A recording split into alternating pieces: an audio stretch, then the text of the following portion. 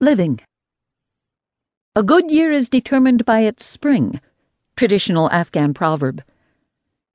More than 15 million women call Afghanistan their home, and more than 10 million of those women are under 25 years of age. Roughly three-quarters of Afghanistan's population lives outside of major cities. Living. Imagine a world in which a woman keeps bees in secret, in which she doubles the number of her hives each year. She is not supposed to leave her house without permission, she is not supposed to work, and she is certainly not supposed to work as a beekeeper, a job reserved for men. But she does. And when she watches her bees take flight, she dreams of her own freedom and freedom for all Afghan women.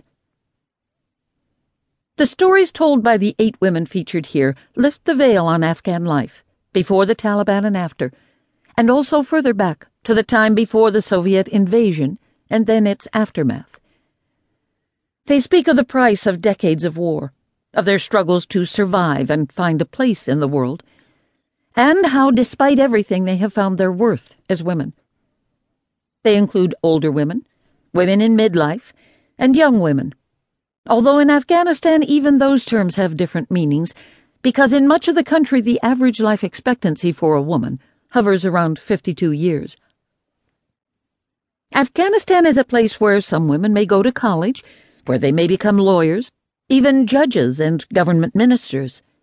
But it is also a place where traditions and customs are so firmly embedded into the everyday culture that a young professional woman finds it controversial to admit she married for love.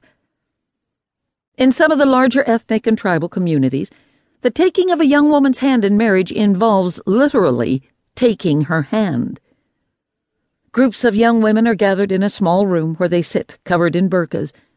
Then a young man enters, and each woman puts out one of her hands. No words are exchanged. They simply show their hands, and the man walks around looking until he stops and selects one of the women to be his wife.